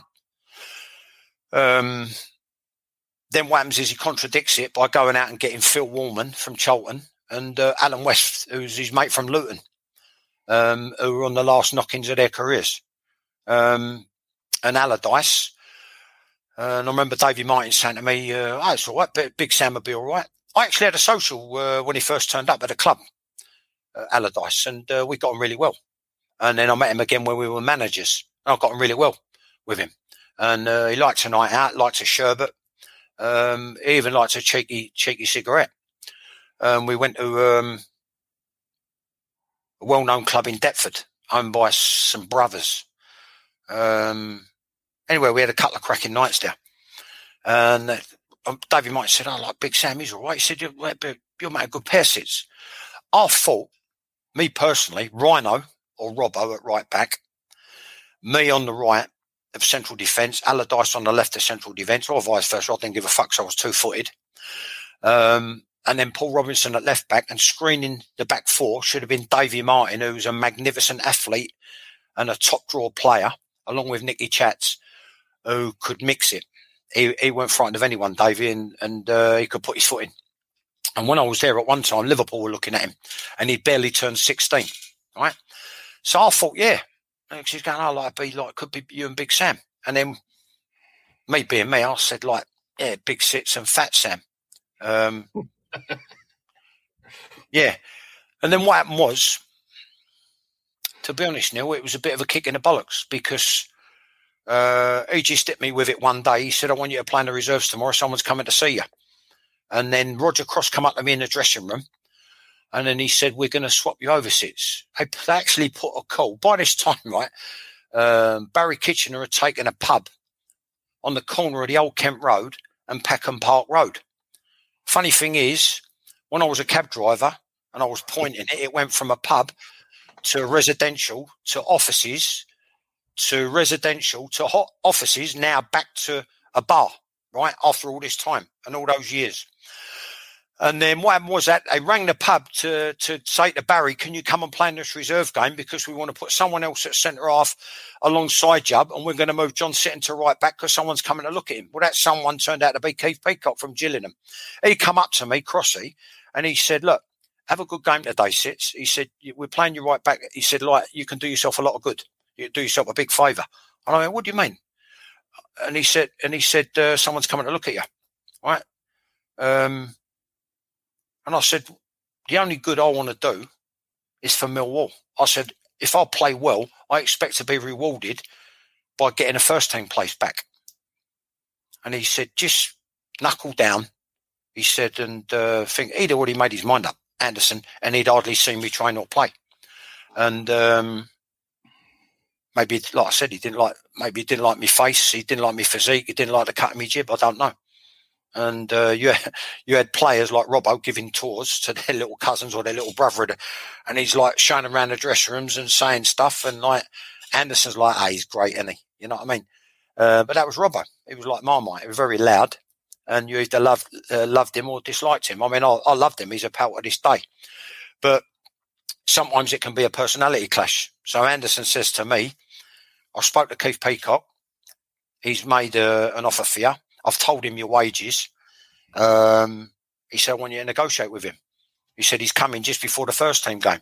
So the reserve team game was on the same afternoon at the Den as the first team game. And this is the truth. What happened? I went in and spoke to Peacock. And what happened was he never looked at my contract, Anderson, and he gave Peacock a figure. So I was already getting a little bit of a rise. Then he made me an offer, which turned out to be, compared to other players, a piss take. Then I asked him for a signing on fee, and I got a bit of a signing on fee, which turned out to be a piss take. But where Mill's concerned, I thought to myself there was like an air of resignation about me staying. And then he said to me at the end of the reserve game, as he was showering, he towelled himself off and he started to get changed, Anderson. I'll be honest, I wanted to splosh him. I thought, you horrible, nasty, sarcastic cunt. He said to me, if you don't want to leave, don't leave. Stay here. He said, Man United might come in for you. I had 6 months left on my contract. I thought, what do? I'm saving up to get married. I'm getting fucking married next year. So I'd done the deal and shook hands with Peacock and I was on my way. Then I went down to join my father and my wife. I give my dad the SP on what was going on. And I fucking crumbled. My wife burst into tears. The worst part about it was the first team were playing quite well. And then, like, you've got all these people who I knew off the field and you've got the crowd. Like I've said in my football, I keep repeating time after time on interview after interview. I had my ups and downs there, but I said, fuck it. You know what I mean? This is me. And if I'm having a rough time, I'll roll my sleeves up and I'll still have a go for you. I said in my book, if you can't play for Mill supporters, you shouldn't be in professional football. And I crumbled, broke down in tears that I was leaving. But then I had to pull myself together because my dad looked across. I just thought, like, just fucking wipe the thing away. But I felt myself chugging, you know what I mean? And then me missus, she was fucking inconsolable, but look, we was leaving. And then the deal was done and I left. Would the easy thing, you was leaving the easy thing, could it have been that you could have stuck it out and maybe rolled your sleeves up and got on with it? What if you don't get a new contract and they make you a free transfer? You know, then it's in the lap of the gods. You're in the way I see it, Neil, at the time, there was an air of resignation about me not being wanted. And I thought to myself, well, if you can't really stay where you're not wanted. It's like I've remarked previously, and it's almost like a divorce, you know what I mean? And then people go, oh yeah, well, no, that ended all right. Well, my whole career really, by and large, which I'm going to address in book 2, has been bittersweet. Whether it's my fault or somebody else's fault is open to conjecture. But at the end of the day, people go, yeah, well, it ended. Well, it never ends all right. It never, nothing ever ends all right. It's that's a facade. It's make believe. It's put on. That's an act. Because basically, if everything was all right, it wouldn't end. So the bottom line is, you know, my mind was made up for me, and I thought to myself, well, it's better to go while I'm wanted, where I'm wanted, by someone who wants me. In this case, Peacock and Gillingham, rather than hang on and take a chance. If I'd have hung on and took a chance, who knows? Maybe I'd have played my way back in. But yeah, Taggy, all due respect, he wasn't in my class. He wasn't in my class as a player or an athlete. And he had so many operations on his knees, looked like a fucking map of the underground. And I'll be honest, again, if he was an horse, they'd have shot him. So that left me and Allardyce and a couple of others, Phil Coleman, who's a decent defender, probably one of the best man-to-man markers I've ever seen outside the top division or the top level. I just went away. I rolled my sleeves. I was determined in my own little way to try and prove him wrong. Because make no mistake about it, he come in. He says it in his own book, Allardyce. He only chose Millwall because they basically bettered and usurped the offers made at the time by other clubs when he was being let go by whatever club he was being let go. I don't know who it was, Bolton, West Brom, whoever the fuck. I don't know, and I'm not really interested. All I know is he came in on 10 times my signing on fee and 5 times my salary. Well, listen. And he got a mansion, you said. Yeah, he got a big house rent free off of the chairman who started to pay off all the debts. I remember the previous Christmas, the chairman, Alan Fong, he come in and he took us to his gaff on the A3, or the A2, wherever it was, the A2, I think, the Beaverbrook Club. It had its own greyhound track.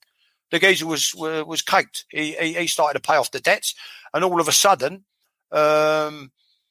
you know, whereas apart from we had a great coach, we had the England coach for away games, but apart from that, really, George had to make do with fucking when we stayed overnight, it was old Mother Hubbard's, you know, bed and breakfast. We had the odd hotel, but George had to make do with limited funds. But the new geezer comes in, and it's like putting Stevie Wonder in charge of a Ferrari. You understand what I'm trying to say? You know, he's paid the debts off and started to give Anderson money, who never had a Scooby. Well, I've gone away and I thought, this is the way I looked at it. It's a bit oversimplistic, but I think it's realistic, pragmatic, and quite forensic. I looked at it and I said, well, is Allardyce 5 times the centre back that I am? Well, that's an emphatic no, fucking 1,000,000%. Whether it's 1980, 81, or whether it's now. Not in my class. Nowhere near it. That's my true belief. I had better spring. I was better in the air. I could punch a ball 40 yards, the same as him. I was a threat from set pieces. Better still, I was a better athlete. I was as spiteful in the tackle, if not more, quicker, and I was 2-footed. What's not to love? But at the end of the day, Anderson didn't fucking want me. So what I'm saying is, I look at it and I say, well, he got 10 times the signing on fee, 5 times the wages, rent-free place, somewhere Sevenoaks or Alwynton, out in the sticks, nice area. He couldn't believe it. Couldn't believe his fucking luck. But I look in and I say, well, is he 10 times the player I was? Or 5 times the player I was, depending on the signing on fee or the basic? The answer is no. I went to Gillingham. We just missed out on promotion. Millwall finished 9th or 11th. That was my next thing, to make sure we finished above Millwall, because I was so hurt, so scarred by leaving the club, where I thought, and I'll be honest, I'm going to be honest, not I thought, it's what I wanted. I was hoping I could stay there for 10, 11, 12, 15, 20 years. I would dressed up in drag to be the fucking laundry woman. I'd have dressed up in drag to be the tea lady. You know what I mean? I'd have been the kit boy. That's how much I loved the place. And I don't get emotional about many things. I'll get angry. But leaving Millwall off, me and my missus, we fucking broke down. And that, to me, says everything you need to know about the way I felt about the club. So are you angry about how it ended now? Or are you just philosophical about it? How all the time's passed and... Well, I don't know. I mean, what do you do? What do you do, Neil? Do you censor these? Do you censor these things? Do you censor these? Absolutely not. No. Well, of course I'm angry. Because, like, he's one of, the way it turned out, at least 4 people in my career that made the whole thing bittersweet. And the geezer was an unqualified 24-carat cunt. That's how I fucking feel about him. And a fucking nasty bastard, too full of his own self-importance. I mean, I wish I'd have hung on long enough to fuck him off and see him off and play under Graham. Because someone like Graham, who was educated at Chelsea, let's not forget all this, right? He was a top draw manager at Millwall and Arsenal, and he's won Spurs' only trophy in the last fucking however many years, right? Have it right. And I know I talk rough and ready, but this, when I start getting worked up and animated, this is how I feel, right? He was educated at Chelsea, George Graham, right? So he knows the game inside out. And at the end of the day, you've got to be fit. You've got to have your ability and your technique. But I'd have fell in love with the way he set things up and organised things. Because when I was at Millwall early doors, he was just about to take a pub. He was on his last legs. He was just about to take a pub. And then what he does in the off chance, Venables gets the thing, the run of the gaff at QPR, and he rings an ex-playing colleague at Chelsea, Terry Venables, right? Both ex-Chelsea boys. He says, I need a bit of work, right? And he gives him the youth team job. Well, in the meantime, Venables had gone to Barcelona and invented this defensive system and then brought it back to the UK, and he used it at QPR in particular and Tottenham. Right. And what happened was, while he was at QPR, he taught that system to George, who was the youth team coach. I remember him bringing a youth team from QPR for a friendly at Millwall's training ground. And I'll tell you, the centre-back was the kid that made it big in the first team in Northern Ireland, Alan McDonald. And he's standing there looking very smart, very handsome, very clean-cut, and he's fingering and bossing it. You think to yourself, God, this is, I'm listening as a wannabe coach. So I would have loved to have hung on them and played under him because of the organisational side of it and gather more knowledge. So I was gutted. To leave. And at the end of the day, you had a geezer, in answer to your question, as well as being a nasty bastard towards me, what did he know about English football? What did he know about Millwall? What did he know about the third division? I mean, where did the chairman get off in employing such people? Do you know what I mean? And he tipped the gaff upside down. And he totally contradicted everything he said. Because he was no spring chicken, Allardyce. Then he brings in Warman, he brings in West, 1 or 2 others. And he said, there's too many people here treading water and they're on the last knockings of their career. You go one route or the other. And then what he done, he went the other and contradicted what he just said. Because the first route you go is you say, right, what I'm going to put together a decent young side who are all good athletes and good players and build from there. Which he actually had. I think, if people are listening to this, Peter Anderson is actually seen as probably being one of Millwall's worst ever managers, if not the worst manager. But he inherited a young squad, didn't he, from George Petchey? Yeah. The nucleus to that FA Youth Cup side. Yeah. Listen, Neil, I'm sorry to think, because this is my pet, one of my pet subjects. If you've got a young side, you can, if you know your stuff, like someone like George, right? If you know your stuff like George, right? And this is what he did at Arsenal. He had homegrown talent. He believed in what I believe in, which is the core element of the side, right? Needs to be homegrown talent. What you need is people who have got an emotional attachment to the football club. Well, I've been won over by the players, my teammates, the squad, the admin staff, the backroom staff, the management team, and the supporters, above all the supporters, right? So I was like staunch Millwall. But the point being, what you do is you take them and you organise them and mould them. And you mould them in there. Like I say, Anderson was all over the place. So what he just wanted to be able to have a 5-a-side during the week, which he did. Southwark Park on the AstroTurf. Funny thing is, when we played on there, they had the rugby posts up. so we're a football team playing a 9-a-side with nothing organisational on a rugby pitch. But anyway, the bottom line is, what I said about the contradiction. What he does is he gets in senior pros who, in inverted commas, know the game and don't really need to be instructed or told what to do. And he just like, well, that's your unit, get on with it. You know what I mean? Whereas George would have been the polar opposite. Yeah. And I think the season you left, March 1982 came, you play against Millwall, I think, for the first time for Gillingham. Yeah. Tony Cascarino puts Gillingham 1-0 up. And then Dean Neal equalises after 89 minutes. What do you remember about that game?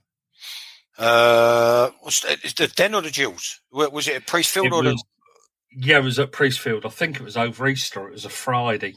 Yeah. I'll tell you what I remember about it. I remember wanting to do really well. I remember massive Millwall support at one end. I remember Dino, again, pal of mine, and lived up the road when I lived in North London. He lived basically 5 minutes away. And there was a time when I used to bring him into training, and his younger brother, Johnny. Yeah, I mean, the bottom line for me, Neil, was basically finishing above him in the league. That was the main thing for me, because all the chit chat, all the talk. What sticks out in my mind more, I'll be honest with you, was when I came back to the Den. and then I'll tell you, it's a true test of your mettle. By this time, Addison had left and George was the manager. George Graham was the manager. And like I said, he started to try and set him up. And I was playing right back on the day. I think I was marking Otto Lukowski. Up front was Trev Raylott, ex-Chelsea teammate, against Brucey, Stevie Bruce. I've just pulled the game up here, actually. I know what you're going to say. We lost 1-0. And you lost 4-1. Was it 4-1? Nah. Yep. It was. Tony Cascarino scored after a minute. This is in January 1983. Dean Neal equalised. Dave Stride put us 2-1 up. Andy Massey put us 3-1 up. Then Austin Hayes put us 4-1 up. I think we actually lost the game down at Gillingham earlier that season, 1-0. Okay. Yeah, might sound about right. I can't believe I was in the opposing back four and we got beat 4-1. Because you came off, didn't you? Robbo topped me in the fucking Brucey. I mean, what's he worth? About 40 million now, another one. It's just about luck and fate. You know what I mean? And having the right people behind you and people keep promoting you and keep pushing you. Unbelievable. And I went fucking ballistic when I found out. I can't quite see why you'd play 88 minutes. And then like I said, what George brought in this defensive strategy where they shut the lines off and force you inside. So the first player done it, and what happened was I went past him. And then as I've accelerated, got it on my left foot, I was about to have a pop at goal. And Robbo come out the back, airing out the back four. And as I've let the shot go, he left his foot up. And I kicked the sole of his boot and it done me ankle. And that was in the 88th minute. So I'll get carried off with 2 minutes to go. And then no need for it. Spiteful, unnecessary, and totally 100% out of order. Brucey says in the bath, Sitz didn't fancy it. So I just said, you fucking silly bong Geordie cunt. I said, if I didn't fancy it, would I go off in the 2nd minute or the 88th minute? Do you know what I mean? And I said, like, you fucking work it out, you dimlo. I said, you fucking headed too many balls. And another one, just fate. Someone who believes in you. You know what I mean? I had better spring. I was a better athlete. I was quicker. I was two-footed, more spiteful in the tackle. Yeah, he's the only centre-back I fucking know who's gone out of his way to break his own leg. And he said, I'm going to top this geezer, Tommy Tynan, under Plymouth. And he's come crashing through. He come crashing through the back of him. Tynan lifted his foot. Brucey broke his own leg. And but he's another one. You know what I mean? I was exactly the same threat as him from set pieces, and I could punch a defensive head of 40 yards. But someone believes in him, buys him for 80 grand. Then he goes for fucking 850 grand. Then the rest is history. But that's the way it is. That's the way it is. Yeah. I started off. I thought I'd done all right that game. Yeah, played right back. What I remember, Neil, was getting crucified by the crowd.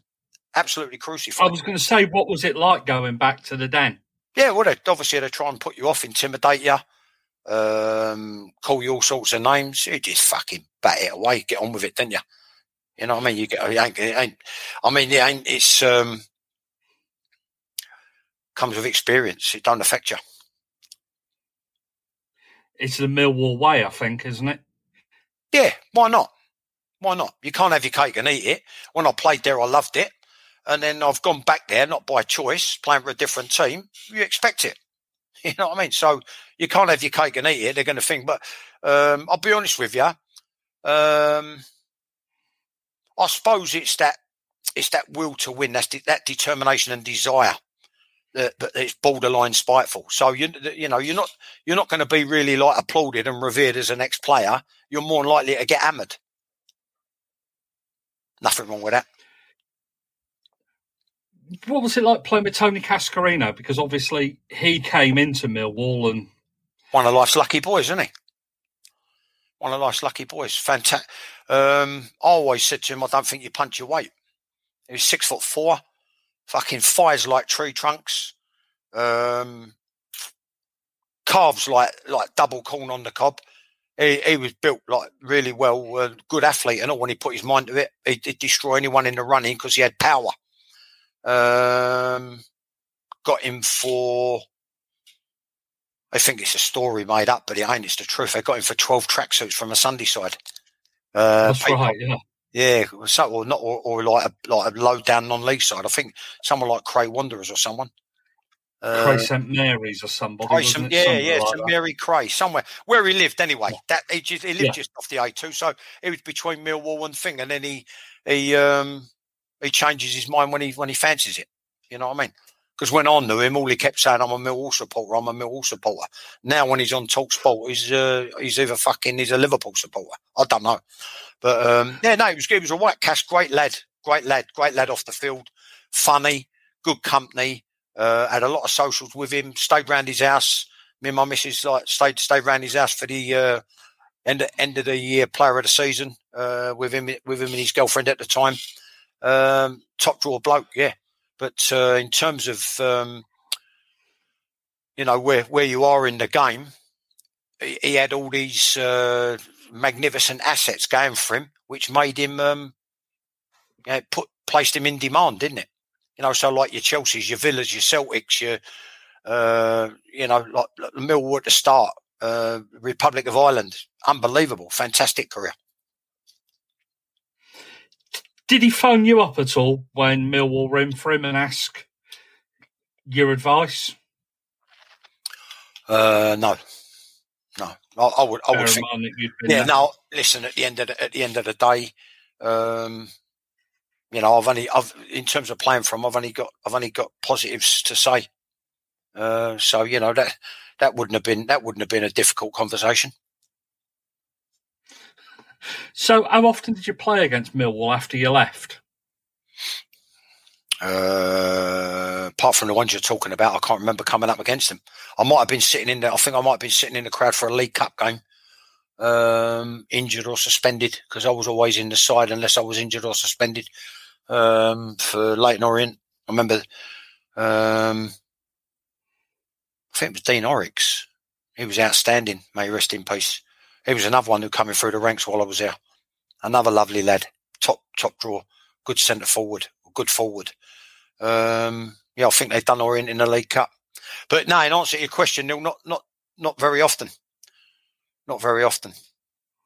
Yeah, I think when you were at Orient, they were 4th division, weren't they? And that's right. We were pushing first division. So yeah, another one for the second book.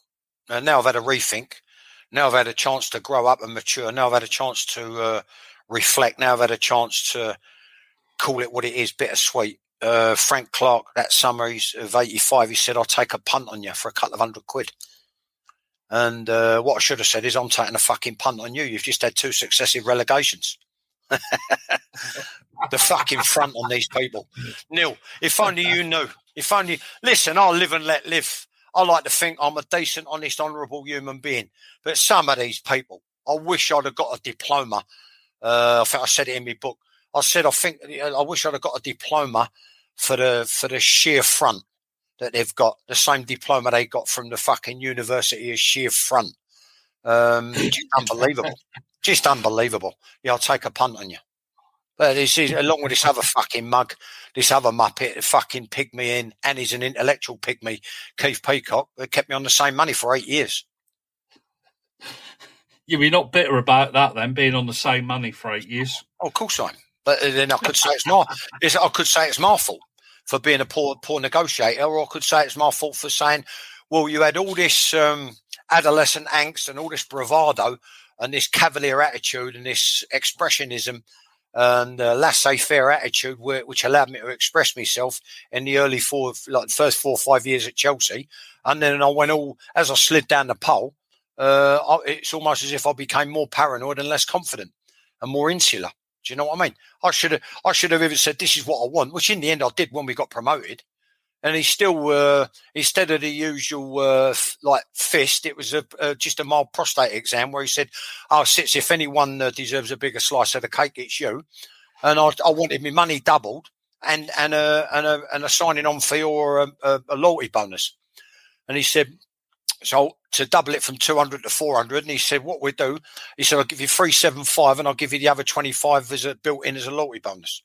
So, he still finger fucked me at the end of the day. He got his own way. Then there's Muppets, not in my class as a pro, not in my class as a player. They come to the club, they end up on 650, 700 quid a week. So, of course, I'm fucking bitter. Of course, I'm angry. Because how would you feel if you've done a great job? You're coming to me to tile me house, and we agree a deal, $1,000 for the 20 square metres in the kitchen. And then at the end of it, I just say, I don't really like the grouting. Here's 400, take it or leave it. And fuck off. How would you feel? Get the ump, wouldn't you? Yeah, you get the ump. That's fucking it in the bottom. That's the bottom line. There's an analogy. Yeah, so another fucking muppet. Yeah, what can you do? What can you do apart? And people say, oh, you're angry and bitter. And I say, yeah, I am. Yeah, now what? Now what? What are you going to do about it? All I can do is listen. I've sold thousands of books, Neil. Right? I've had thousands of support on social media. Thousands of people compliment it. There's always fucking one, and this one just happens to be a West Ham supporter. And he said, "What it is," he said in the book, it's almost as if you're a professional victim. It's almost as if oh, look at me, I'm all hard done by. And his Twitter thing, I ended up having a thing with him, and I just thought I can't be arsed with you. I blocked the cunt. Bobby Moore, R.I.P. So he's obviously a West Ham supporter.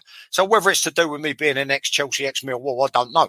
But he says, oh, you're like a professional victim, and you're this and that, and look at me, how I've done by, and look what was done to me, and worries me.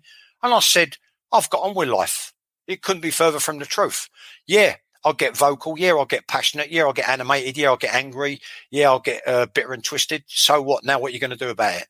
At the end of the day, that's me coming across. I don't understand the fucking word bitter at the end of the day. I don't even know what that means. What I will say is, yeah, I'm angry, and I'm probably the person I'm most angry at is myself. But what I said to the geezer is, all I've done is stated facts, right? All I've done is told the truth. You deal with them how you see fit. That's all I can do. So when you ask me the question, how I feel about someone and how I feel about a situation, from me, you're going to get an internal, from the heart, 100% honest answer and the way I feel, right? I'm too old now to give a fuck, you know what I mean, at the end of the day. Yeah, exactly. But whereas before I would try and tread carefully, and what that does, let me tell you something, what that does, it made me paranoid and insular about slipping out the game. But what I maintain is a large part of it, Neil, was my own fault. And this is for other players to think on if they listen to these podcasts. This is for other managers to think on. Right? What happens is you get to a situation where it's a lifestyle choice to stay in professional football. It's all I knew from the age of 12, 13. So it becomes, like I say, about managers, lower division managers, Division 2 managers, Division 1 managers, even Championship managers, right? The job is like a nightmare. It's hard work. It's a thankless task. It doesn't pay a massive amount of money, particularly in the top echelons of non-league, although there are some liberty takers on blinding money in Division 2, Division 1 and the Championship, right? But what I say is this, similar to myself as a player, it's a lifestyle choice. You understand what that means? Because I say, well, rather than do what I've actually done, which is go and build another career, do the topographical knowledge of London, right? Which is equivalent when I did it before it was dumbed down by Livingston, the equivalent of a PhD, right? It's rather than go away and get qualified in something else, they go, I'll hang on his shirt, on his coattails. I'll become sycophantic. I'll creep. I'll crawl. I'll say the right things. I'll laugh at jokes that are not funny. I'll shake hands with people I don't like just to stay in the game. It's a lifestyle choice. And that's where I was at. I think as a player, and I let myself down. You know what I should have done? I should have said, fuck it.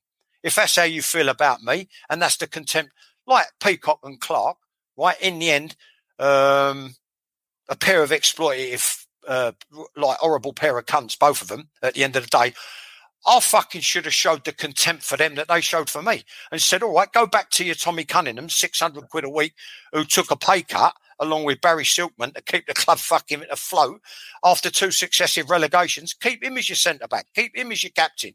I'm off. And that's what I should have done, but I didn't. And then in the end, he says to me, Clarky, Sitz, you're just like me. You just want to play and train. So what he's done to me what Brian Clough done to him, right?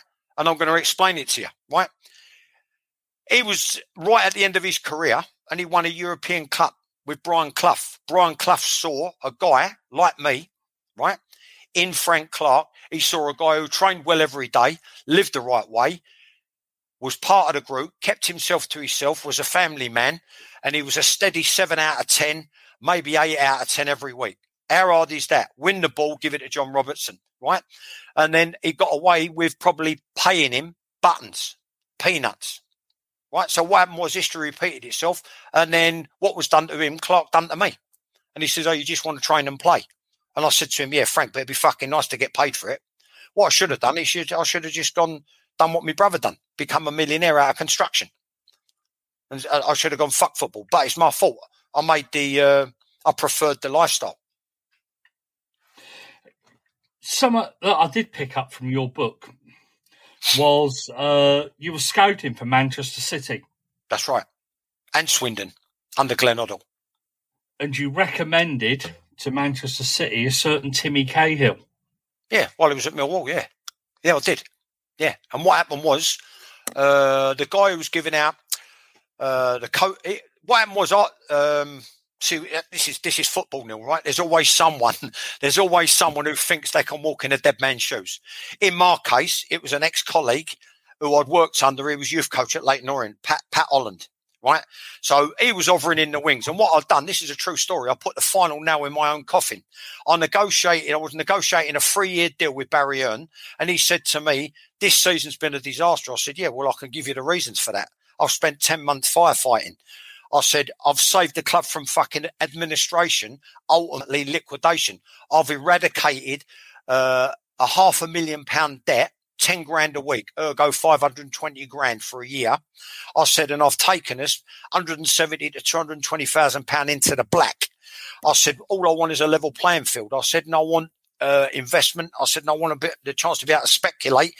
And I said, this is the route I think we should go. I think the odd cheeky buy, I said, from someone who's being let go, who's surplus to requirements. I think we should pillage non-league. I said, I've got players lined up. One of who ended up at West Ham for 30 grand. I could have had him for 10. And I recommended him to Harry Redknapp. And I said, and then the rest, I want the core element. I said, homegrown talent. And this is how I want to set up, which I gave him a portfolio, the club from top to bottom. And I wanted, like I said on the previous interview, I wanted people rewarded. Well, I think what happened with Barry Earn, who's pound note orientated and he's a businessman. Like he said to me, I'm a businessman, not a philanthropist. I think it frightened the life out of him. While I was negotiating it, he said, who do you want as your number 2? He said, what about Cockrell? So what he was trying to do, he was trying to kill 2 birds with one stone and have Glenn Cockrell as player coach. Well, Glenn never had any qualifications and he weren't a coach. He was a senior pro on big money. So he was trying to get value for money. He also done a deal with a previous manager to turn up twice a week because he lived right down near his former club, Southampton, in Hampshire. So me being me, lovely guy, decent guy, fair, I said, I kept up that arrangement with him. Well, now it was a different ballgame. So when he said to me, who do you want as your number 2? I said, Patsy Holland. I said, because I think we'd be the perfect complement for each other, and perfect foil for each other, and sounding board for each other. I said, and if you want good cop, bad cop, you know who the bad cop is. I said, but like, we can both coach and we can put our heads together. I said, hopefully come up with a solution on the playing side. Behind the scenes, Patsy Holland was already being approached and spoken to by the likes of having been recommended by someone who stormed out the club, Bernie Dixon, Chief Scout, ex-Docker.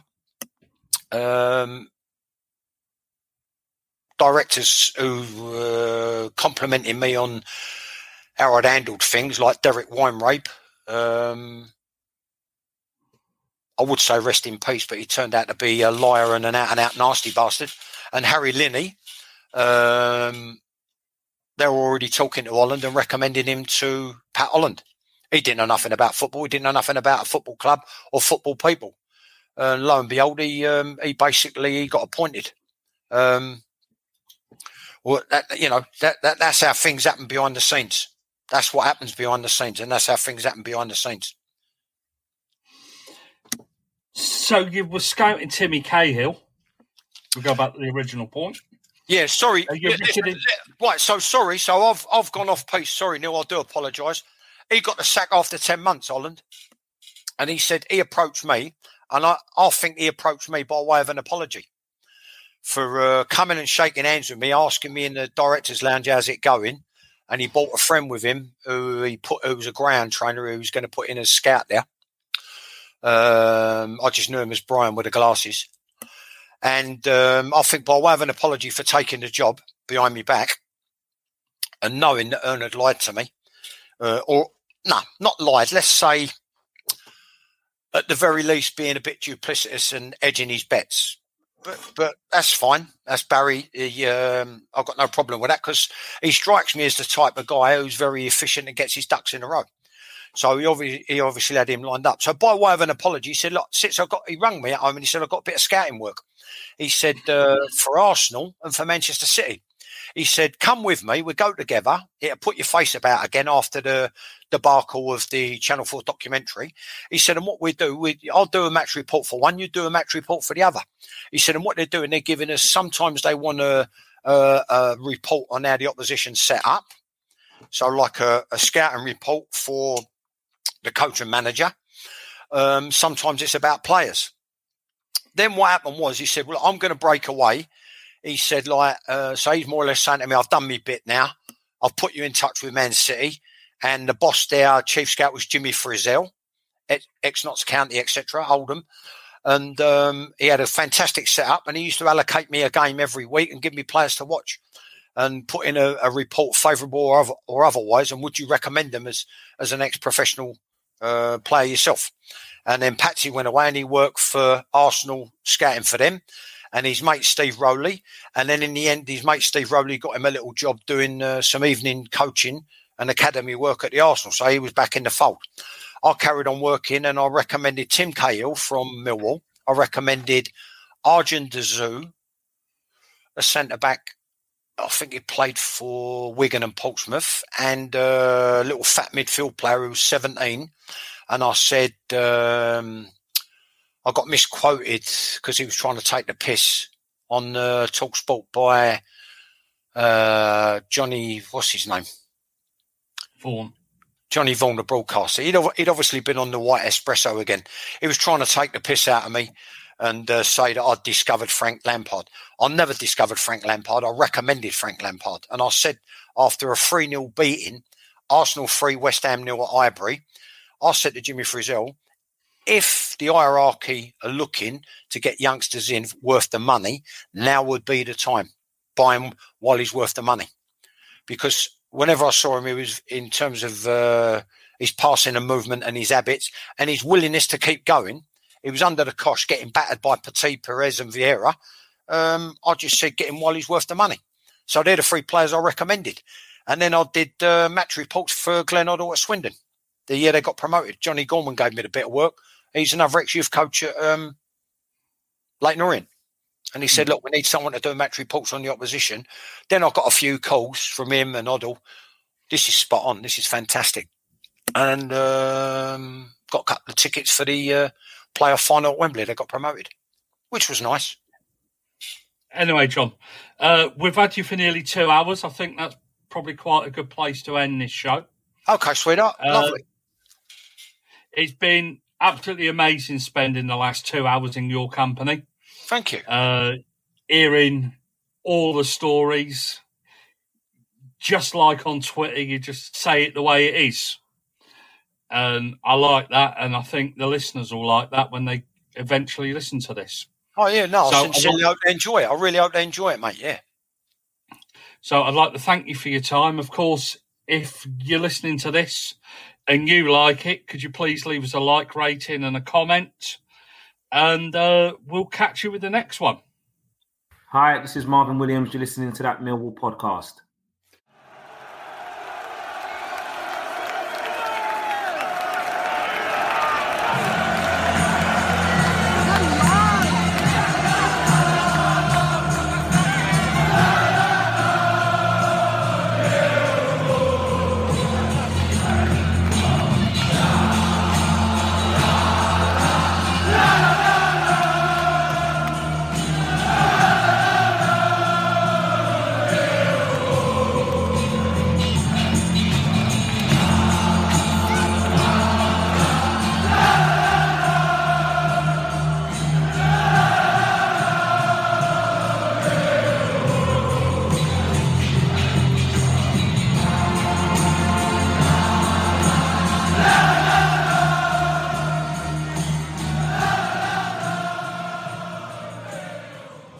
When you look into Discover Student Loans, what you see might surprise you.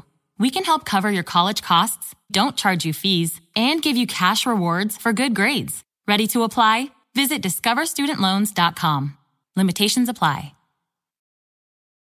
At Progressive, we know there's nothing like the feeling of riding your motorcycle with your buddies on the open road. It's a potent cocktail of thrills, laughter, and pure adrenaline. A feeling that would be impossible to recreate on the radio. Until now. Hit it, sound effects guy.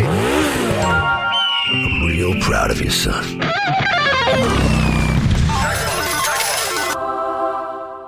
Well, that was terrible. Our apologies for even trying. Quote with Progressive and see if you could save with America's #1 motorcycle insurer. Progressive Casualty Insurance Company and Affiliates. The TalkSport Fan Network is proudly teaming up with Free for Mental Health Awareness Week this year. As football fans, we often pride ourselves on knowing everything, from which substitution can turn the game around to the quickest route home to beat the crowds. However, when it comes to discussing feelings with our friends, we might not always feel as confident. That's why we're here to equip you with the right tools so you can reach out to those who can help. If your mates are struggling, let them know that the Samaritans are free to call on 116 123. That's 116 123. They are there to listen without judgment or pressure, 24/7, 365 days of the year. Let's all take a moment to talk more than football. Away days are great, but there's nothing quite like playing at home. The same goes for McDonald's. Maximise your home ground advantage with McDelivery. Order now on the McDonald's app. At participating restaurants, 18+, serving times, delivery fee and terms apply. See mcdonalds.com. This podcast is proud to be part of the TalkSport Fan Network. TalkSport. Powered by fans.